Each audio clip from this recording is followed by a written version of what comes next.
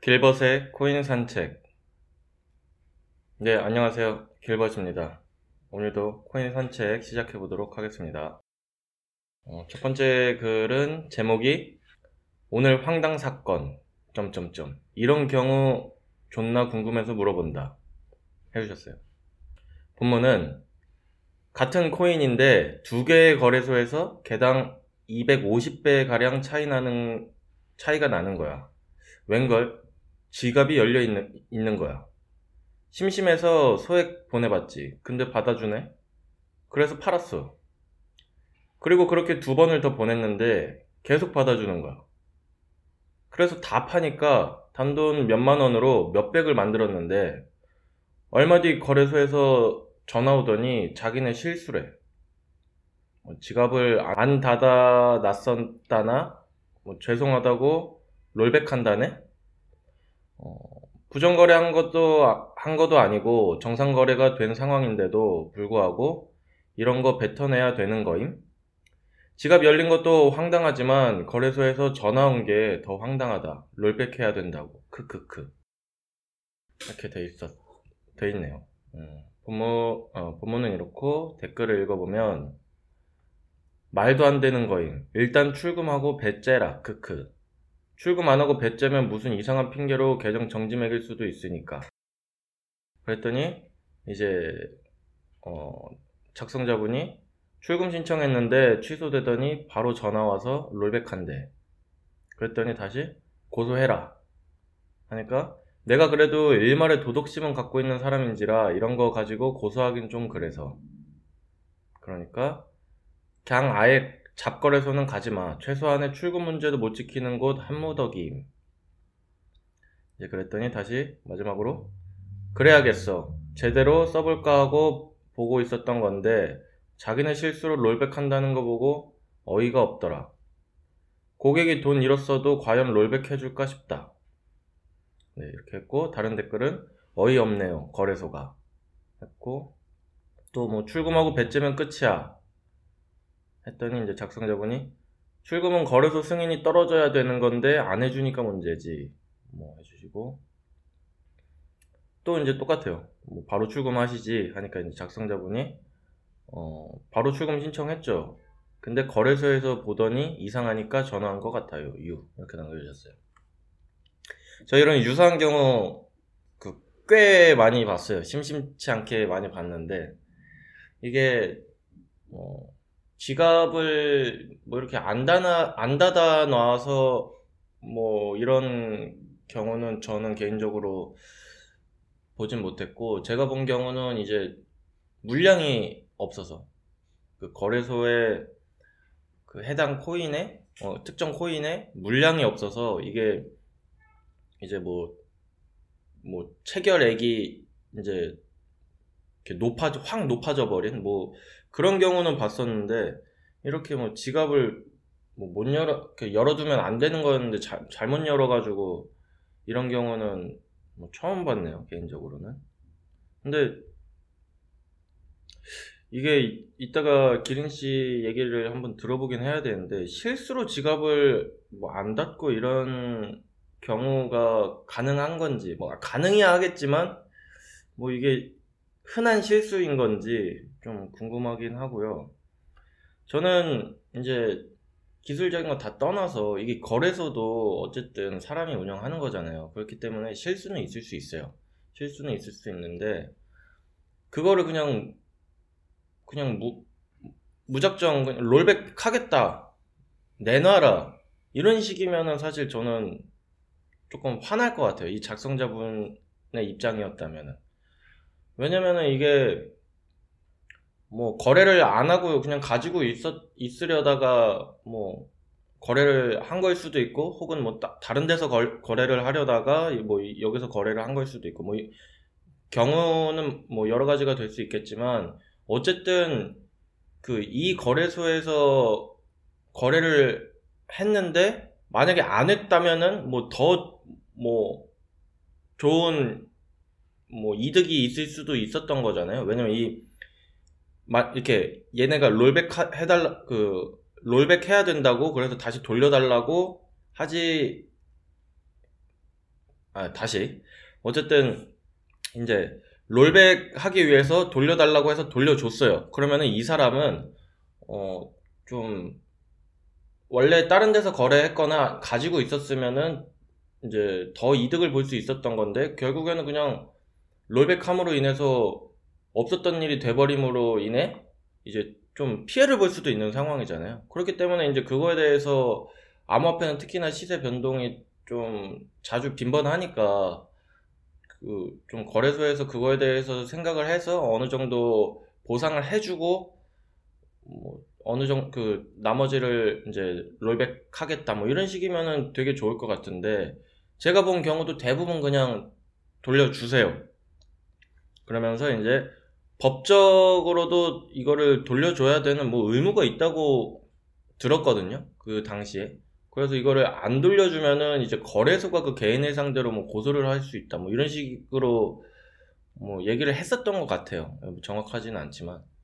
근데 아무튼 이런 문제가 거래소에서 터진다는 것도 이제 참 안타깝지만, 이런 문제가 터졌을 때 거래소의 대처가 너무 미흡하고, 지금 뭐 암호화폐 생긴 지 그래도 몇 년 됐는데 아직도 이런 문제 하나 이렇게 원만하게 처리를 못 한다는 게 참 갈 길이 멀어 보이네요. 왜냐면 뭐 다른 시장 같은 경우는 이런 실수들이 더 많지만 훨씬 깔끔하게 처리를 하잖아요. 근데 좀 암호화폐는 그런 부분에서 확실히 좀 많이 부족함이 느껴집니다. 네, 그러면 다음 글로 넘어가 볼게요. 다음 글은 제목이 바이낸스 해킹과 해커 전략 분석 이렇게 해주시고, 이제 뭐 바이낸스가 이제 얼마 전에 해킹을 당했다는 소식은 뭐 들어보셨을 것 같은데, 그거에 대한 기사를 올려주시고 이제 추가로 본문에 적어주셨는데, 읽어드리면 7,000개 해킹이 이루어졌다.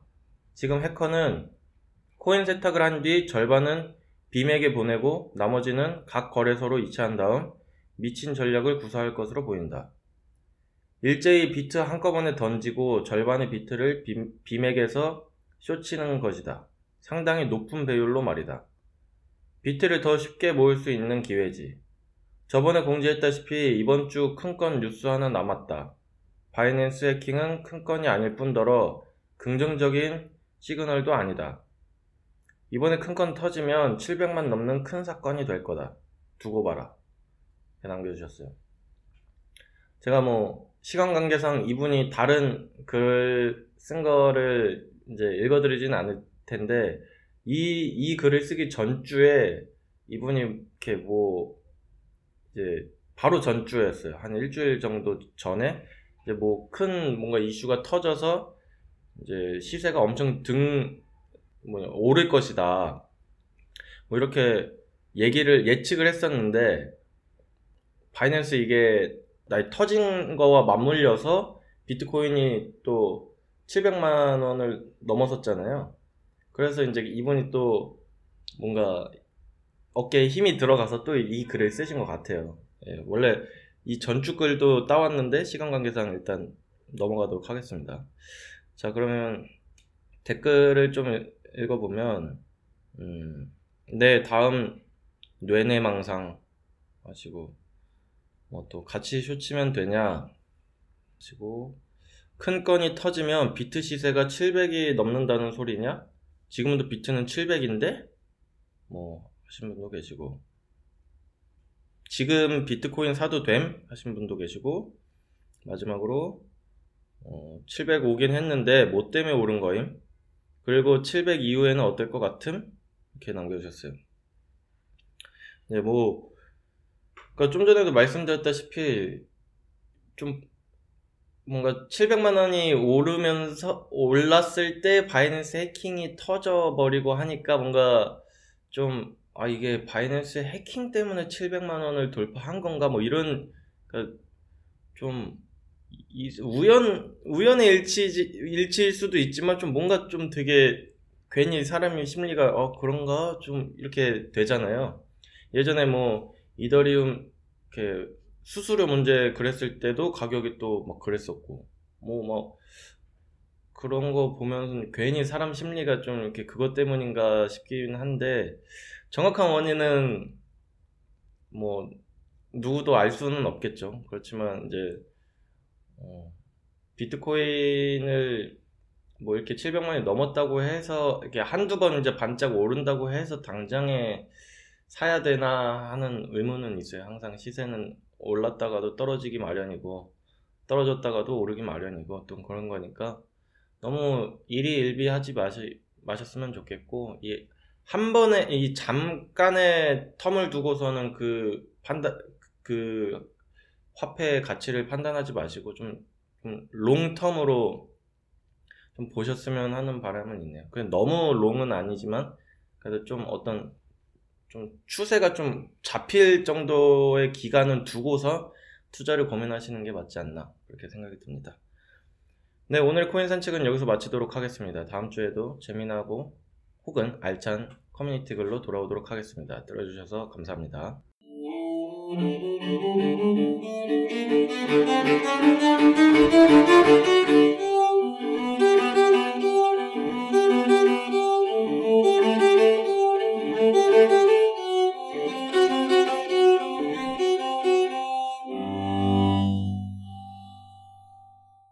네, 블로킹 88화 2부 88! 88! 뭘 생각을 하려다가 88하다 이게 좀 생각이 기운이 나요 이게. 근데 88 하다가 약간 올드한 단어 아닌가요? 약간 그렇긴 한데 교과서에 나오는 단어를 오랜만에 들은 것 같아요. 사실 진짜 뭐 우리 빗블루님은 아시겠지만 제가 이 얘기하는 언어나 이게 단어나 이런 게 조금 좀 올드해 보이기는 한데 실제로 보면 깜짝 놀라십니다. 제 완전 동안이어가지고 동안이면서도 어리기도 하고요. 놀라실 거예요. 제 이 어휘와 이 실물은 상당한 괴리가 있기 때문에 뭐 어차피 볼 일은 없을 수도 있겠지만 기대하세요. 네, 오늘 2부는 조금 이제 체스 씨의 아이디어로 좀 이렇게 색다르게 한번 시도를 해보기로 했잖아요. 체스 씨가 그럼 설명해 주시죠. 어떤 식으로 넘어가기로 했는지. 아니 왜 본인이 설명하다 왜 본인이 계속 아니 본인 아이디어니까 혹시나 또 그러니까 제가 뭐 아니 그게 맞는 거예요. 제3자가 듣는 게 맞는 거예요. 맞는 거예요. 뭔가 이제 1, 2부를 전부 다 되게 무거운 주제로 뭔가 전문적인 그런 내용으로 다루다 보면은 뭐 조금 계속 반복되는 내용일 수도 있는 거고 좀 어렵거나 좀 지루할 수도 있어서 이제 체스 씨가 생각하신 게 2부는 이제 뭔가 기린의 어떤 비중을 좀 높이자. 왜냐면 블록극장 체스 이제 뭐 코산 이제 길벗 이렇게 있는데 이 기린의 핫토픽은 너무 짧다. 이건 거의 무슨 진짜 핫토픽 얘기해주면은 그거에 대한 피드백이 뭔가 좀 있어야 되는데 그냥 듣고서는 네 고생하셨습니다 이런 거 넘어가니까 이게 좀 뭔가 그렇다. 그래서 뭔가 좀 블로킹 2부는 조금 가볍게 들을 수 있게끔 분위기 전환도 하면서 이제 기린의 비중을 높일 수 있게끔 이제 기린의 핫토픽에서 주제를 가져오는 걸로. 네, 사실 기린의 핫토픽 같은 경우는 원래 이제 짧게 저도 묻어가려고 했던 건데 이렇게 커져서 갑자기 좀 제기가 됐는데 일단은 뭐 이제 뉴스를 몇 개 이제 읽어드릴게요. 일단은 지난주에 뭐 큰 사건이 몇 개 있었는데 뭐 간단한 거는 이제 이더리움 2.0이 지금 테스트넷이 계속 이제 구동되고 있는 상황이에요. 예전에 한번 뉴스에서 읽어드렸듯이. 그래서 이제 조셉 루빈이라는 분이 이더리움 2.0이 블록체인계에서 이제 가장 중요하다. 뭐 이런 말씀을 또 하셨고요. 그 다음에 비트메인 BTC가 뭐 해시 파워가 급감했다. 그래서 S9의 채굴기가 급매를 했기 때문이다. 그래서 이제 해시 파워가 좀 왔다 갔다 하는 상황인 것 같아요. 네, 그 정도가 있고 이제 가장 큰 소식은 코인 산책에서 다루었지만 바이낸스가 해킹돼서 약 2000 BTC 가량이 7000 BTC 가량이 해커에 의해서 해킹당했다. 해가지고 이제 여러 가지 뉴스가 나왔는데 오늘 이거 가지고 한번 다루어 보면 좋을 것 같아요. 네, 고생하셨습니다. 여기서 조금만 더 읽어보면은 네. 바이낸스 CEO가 7000 BTC가 해커에 의해서 해킹을 당했고 해커가 이미 바이낸스의 보안 시스템 결함을 알고 있었지만 쉽게 노출될 수 있는 위험을 피하기 위해서 시스템에서 대규모 거래가 일어날 때까지 기다렸다. 그랬다가 이제 타이밍을 봐가지고 BTC를 이체를 했다. 이렇게 얘기를 했어요. 그래서 이제 보통 거래소에는 그 시스템이 있거든요. 그 뭐라 그러는지 잠깐 기억이 안 나는데 그 긴급적으로 어떤 특별한 막 대규모의 이상 거래가 감지되었을 때 그 거래를 정지시키는 시스템들이 보통 다 있어요. 거래를 정지시키는 그 입출금을 정지시키는 시스템들이 있는데 이 해커 같은 경우에도 그런 시스템을 잘 알고 있어가지고 이제 그런 타이밍을 노려서 이제 BTC를 이체를 했다 이런 얘기를 하는 것 같아요. 네, 저도 이거 관련해서 지인들 연락을 받았어요. 바이낸스에서 업비트를 어떻게 옮기냐, 뭐 이런 식으로 오랜만에 해서 헷갈린다, 뭐 이렇게 연락 받았었는데, 근데 이게 들어보니까 코인 산책에서는 좀 뭔가 700만 원으로 오른 게 BTC가 오른 게 이 바이낸스의 영향이냐 이렇게 했는데 들어보니까 좀 반대인 것 같네요. 700만 원으로 올라서 바이낸스의 거래량이 많아지니까 뭐 그 틈을 통해서 해킹을 한 건가 이 생각이 좀 들긴 하네요. 뭐가 진실인지는 모르겠지만 근데 사실 거의 바이낸스 하면 세계 1위나 다름없잖아요. 그쵸. 네, 근데 또 이제 되게 공격적으로 여러 방면으로 이제 마케팅을 했던 이제 거래소고. 근데 이번 이 해킹 사건으로 타격이 꽤 클 것 같거든요. 근데 이 피해액에 대해서는 어떻게 처리를 하겠다고 했는지. 일단은 그 SAFU라고 이제 거래소들이 보통 드는 보험들이 있어요. 펀드 보험들이 있어요. 그래가지고 이제 바이낸스 쪽에서는 그 보험 받아와서 이제 고객 자산에는 문제가 없게 하겠다. 이렇게 얘기를 해가지고 이제 그쪽으로는 문제가 없을 것 같은데 지금은 이제 뭐 긴급 점검을 하겠다 해가지고 한 일주일 정도는 뭐 입출금을 정지시켜놨다 이런 상황이고 뭐 이제 자산적으로는 지금 그렇게 큰 문제는 없을 것 같아요. 바이낸스 전체 뭐 자산에 비해서는 어떻게 보면 되게 작은 양이라서 마운트복스나 이럴 때처럼 완전 파산은 전혀 걱정할 상황은 아니어서 그런 상황인 것 같고. 결정적으로 이미지의 타격이 가장 크겠네요. 근데 이번 해커 같은 경우는 그냥 이제 뭐 초보가 해킹했다라기보다는 뭐 의견이 나오는 거는 이제 숙련된 해커가 뭐 이제 피싱이나 뭐 바이러스, 뭐 이제 2FA 이런 것들도 다 이제 분석을 해가지고 되게 되게 아주 정밀한 숙련된 해커가 이제 노리고 했다 이런 얘기가 많더라고요. 근데 사실 해킹 사건 자체가 거래소에서 엄청 많이 일어나잖아요. 그렇죠. 근데 다른 시스템에서는 그런 일이 좀 많이 안 일어난단 말이에요. 다른 뭐 그냥 대기업 시스템이나 뭐 은행 시스템 이런 데서는 잘 안 일어난단 말이에요.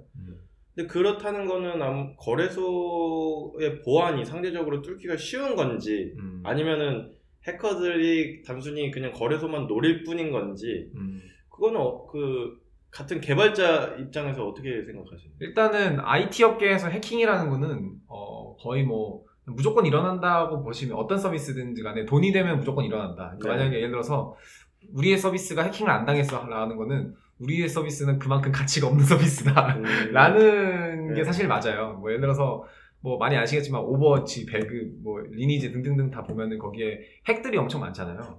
근데 오버워치 같은 경우에는 이제 블리자드라는 엄청 큰 회사가 만들었음에도 불구하고 사실 핵을 막을 방법은 거의 없거든요. 핵 유저를 쟤 핵 같아 라는 거 정도 보고 유저들이 신고하면은 걔를 때리는 거지. 이게 사실 그 원천적으로 막기는 진짜 쉽지가 않아요. 그러니까 어떤 IT 서비스든 간에 해킹 자체는 막는 게 굉장히 쉽지는 않고 이제 그걸 대처를 어떻게 하느냐 그리고 이제 얼마나 이제 어렵게 하느냐 이런 문제가 돼요. 그리고 이제 해킹 같은 경우에는 사실 뭐 하나가 뚫리면은 모두가 뚫리는 거야 뭐 이런 거보다는 장애물을 많이 설치하는 거거든요 기본적으로. 그래서 장애물 달리기 하는 것처럼 뭐 장애물 하나, 두 개, 세 개, 네 개, 다섯 개, 여섯 개, 일곱 개, 여덟 개, 아홉 개, 열 개. 그래서 해커한테 자, 너 이거 다 뚫을 수 있어? 그럼 이제 어떤 해커는 하나 뚫고 포기하고, 어떤 해커는 두 개 뚫고 포기하고, 어떤 해커는 열심히 해가지고 한 9개쯤 뚫었어. 근데 이제 보통 우리 뭐 두 달에 패스워드 한 번씩 바꾸라고 하잖아요. 그런 네. 것처럼 거래소들도 이제 그런 보안 체계를 뭐 이렇게 조금씩 중중 바꾸는데 한 8개 뚫었는데 오케이 타임아웃 이제 다시 뚫어. 그래서 처음부터 다시 뚫게 하는 이제 여러 가지 이제 정책을 취해요. 근데 이제 바이낸스 같은 경우는 이제 이 해커도 이제 말씀드렸지만 잠복을 해 있다가 내가 너네 시스템에 들어갔어. 이걸 잠복을 해 있다가 이제 타이밍을 봐가지고 딱 노린 거죠. 그러니까 이제 그거를 그러니까 해킹을 당하고 나서 이제 이거를 분석할 수 있었던 것도 결국은 이제 어느 정도는 이런 탐지 시스템을 마련을 해놨던 건데, 이제 바이낸스 같은 경우는 규모가 워낙 크다 보니까 해커 이제 한 명이 이렇게 이런 짓들을 하는 거는 탐지하기가 사실 쉽진 않죠. 이제 마이크로하게 탐지하기가. 좀 이런 생각도 드는 게 그 거래소들이 해킹을 당하는 것 이유 중 하나가 뭐 하나는 이제 가치가 그만큼 있기 때문에. 근데 이제 또 하나 이제 플러스로 생각이 드는 건 불안한 입지. 왜냐면은 은행이 털린다고 생각을 해보세요. 그러면은 국민 전체가 막 완전 무너져 내릴 수가 있기 때문에 정부가 지켜주려고 할 거란 말이에요. 그래서 이제 해커들도 이거 건들면은 거의 이제 국가 대항전이다. 좀 이런 느낌이, 국가를 대상으로 나는 전쟁을 하는 거다. 좀 이런 느낌이 들 것 같아요. 은행이라면.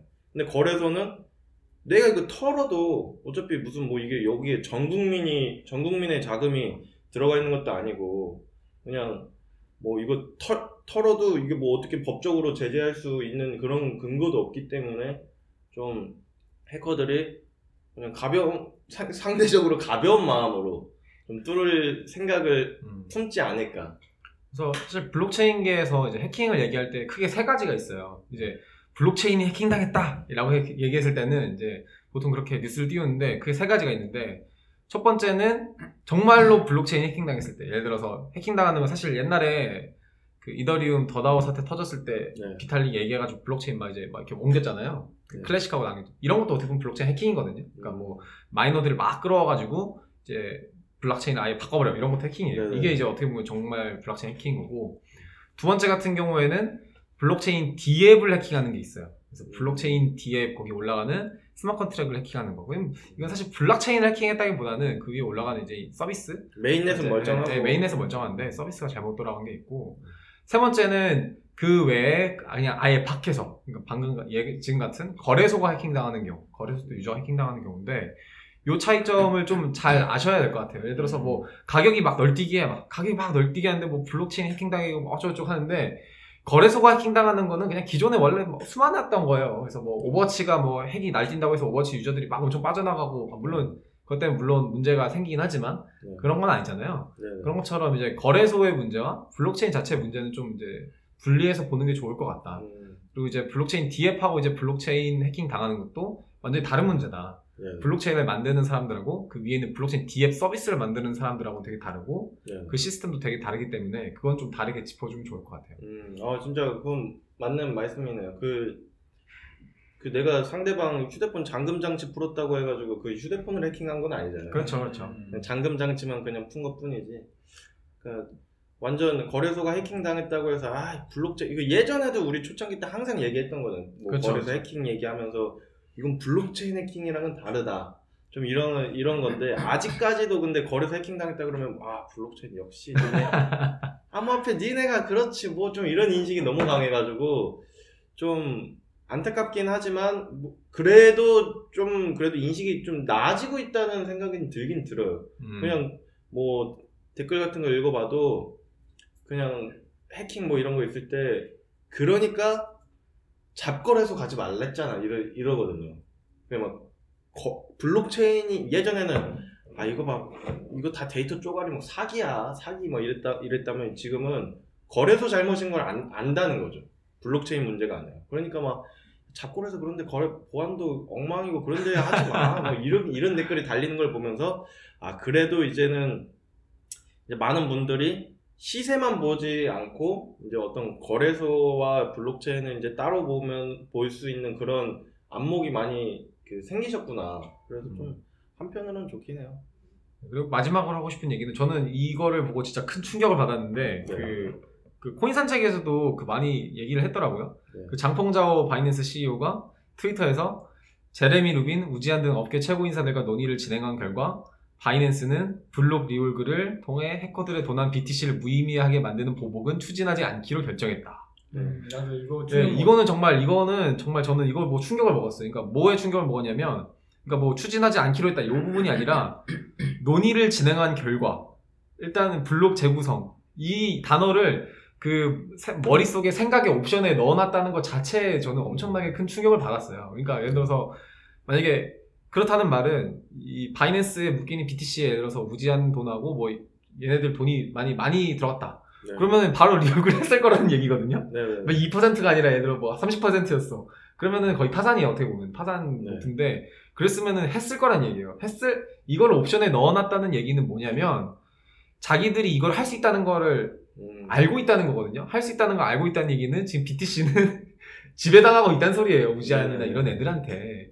그거가 이제 머릿속에 있는 거거든요. 어떻게 보면은 자기들이 이걸 핸들링 할 수 있는 권력을 쥐고 있다. 네.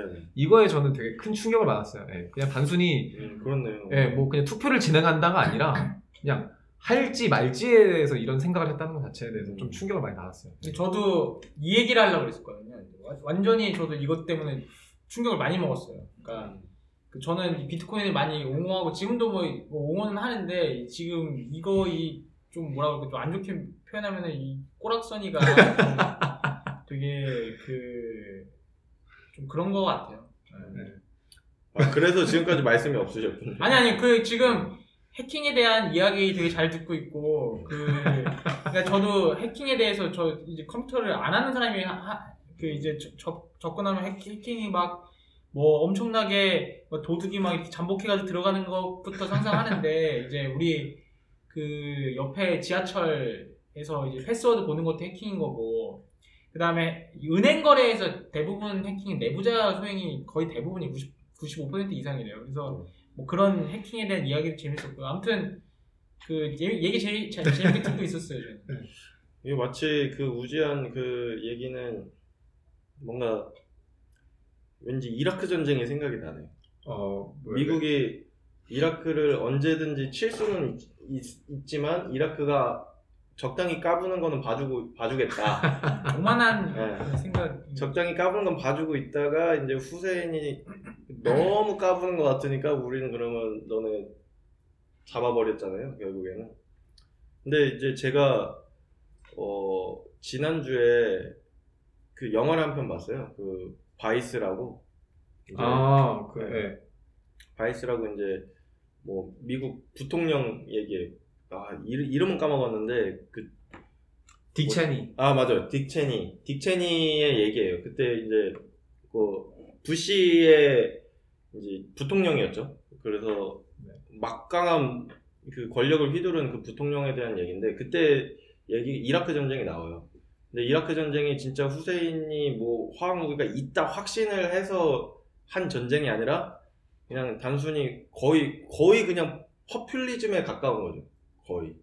그런 걸 보면서 와 진짜 이 사람이 가지고 이렇게 좀 있다 싶으니까 되게 오만해지고 사람 목숨은 진짜 뭐 개미 목숨만에 그렇게 생각을 하는구나. 자기 권력을 손에서 놓지 않기 위해서. 그러니까 저도 갑자기 이제 우지한 얘기를 전에 들으니까 그 생각이 확 나면서 갑자기 또 확 지난주 종교회 때처럼 열이 받으려고 하는 그런 생각이 들긴 하네요. 근데 그럴 땐 바라봐라. 내가 길벗이 지금 흥분하고 있구나. 이걸 바라봐. 그러면 차분해지잖아요 좀. 근데 제가 그러니까 왜 이 부분이 약간 어떻게 보면 작년에 더다웃 때처럼 비탈릭하고 비슷하게 볼 수도 있는데 조금 다르게 생각이 드는 거는 바이낸스는 거래소고 비탈릭은 이더리움 블록체인 만드는 쪽이잖아요. 그래서 주체가 좀 다르다고 저는 생각은 들어요. 물론 이제 그것도 좀 문제가 있겠지만 이번 건 같은 경우에는 정말로 사익 때문에 블록을 바꾸겠다 이런 얘기를 정말 제대로 한 거라서 이거 정말 도대체 뭐 하는 짓거리냐 이런 생각이 말을 꺼냈다는 것 자체가 일단 좀 말이 안 된다는 생각이 많이 들었어요. 예. 그러니까 이게 사실 거래소보다 어떻게 보면 더 나쁜 놈들일 수도 있어요. 이게 진짜로. 사실 거래소들도 어떻게 보면 불쌍한 사람들이에요. 어디서 돈 한번 벌어보겠다고 그냥 뭐 이렇게 하고 있는데 이제 사실 고래들이 개미들 이렇게 피 빨아먹으면서 이제 한다고 하잖아요. 근데 그 우리가 알던 그 고래들 그들조차도 결국에는 더 큰 고래한테 이제 휘둘리고 있다. 그런 생각이 드는 거예요. 그래서 이제 너무 무섭네요. 이 시장이 무서워지는 건 처음이네요. 일단. 근데 어쨌든 바이낸스 관련해서는 뭐 우리가 두 분은 얼마나 뭐 있었어요 바이낸스에? 있죠. 지금도 있고. 네. 저도 조금 있다가 이제 저는 이제 근래 이거 터지기 전에 뭐 일이 있어서 뺐는데 어떻게 보면은 그런 걸 시사하는 것 같아요. 그러니까 지금 그 해킹 역사를 보면은 사실 네. 거래소 해킹이 대부분이거든요. 네. 그러니까 블록체인 해킹하는 거는 거의 사실 쉽지 않은 일이에요. 정말 쉽지 않은 일이고 뭐 이제 그 되게 규모가 작은 블록체인 프로젝트들이 이제 그 POW 해가지고 뭐 그런 일들이 발생하긴 하는데 비트나 이더 같은 경우에는 거의 진짜 쉽지 않은 일이거든요. 네. 근데 그래서 물론 이번 그 뭐 블락 리오가 하겠다 할 수도 있겠다 이런 얘기 나왔을 때 충격 먹긴 했는데 네. 어쨌든 이 거래소 해킹이 계속 일어나면 일어날수록 점점 어떤 그 사람들이 내가 자산을 내가 들고 있어야겠다 이런 생각이 조금씩 퍼져나갈 수 있지 않을까 이런 생각을 해요. 제 주변에서 크립토 쪽을 좀 잘 알고 계신 분들은 그래도 개인 지갑에 레저가 하드웨어 월렛에 넣고 계신 분들이 꽤 있거든요. 그래도 네. 그런 식으로 좀 퍼져나갈 수 있지 않을까 생각은 좀 들어요. 네, 이러면서 뭔가 인프라가 정착이 돼 가는 거죠. 점점 개선하면서. 자, 그러면 뭐 한 줄로 평? 네, 네. 유저들이요 정당한 심판을 내려주소서. 나 이거 나 좀 비슷한 거 생각했는데 똑같진 않아요. 네. 일단 해보세요. 저는 이제 우지한 뭐 이런 사람들 우지한이랑 또 누구 그랬죠? 우지한이랑 제레미 뭐 제레미 루빈 우지한, 제레미 루빈 너희가 장펑자오 그런 식으로 하다가 역사의 심판대에 설 것이다. 그건 맞네. 심판이 주제네. 저는 그 얼마 전에 스파이더맨 2 예고편이 나왔는데 네. 스파이더맨에 나왔던 명대사인 큰 힘에는 큰 책임이 따른다. 그 스파이더맨에서 나온 거예요? 되게 많이 들어보는. 그 스파이더맨에 항상 나오는 거 아니에요? 그 엉클 삼촌이 그 주인공한테 항상 해주는 얘기 같은. 이거 듣고서는 혹시나 그 스파이더맨 파 프롬 홈 그거 예고편 보시지 마세요. 거기서 얘기합니다. 처음에 엔드게임 안 보신 분은 이 예고편 보지 말라고 합니다. 그렇기 때문에 혹시나 이걸 듣고서는 막 찾아보실 일은 없겠지만 그러지 경고했어요. 네, 그게 안 하시면 좋을 것 같고, 네, 이제 저희는 오늘 블로킹 88화 여기서 마치도록 하고요. 다음 주에 더 알차고 재밌는 소식 가지고 돌아오도록 하겠습니다. 두 분 고생 많으셨습니다. 감사합니다. 감사합니다.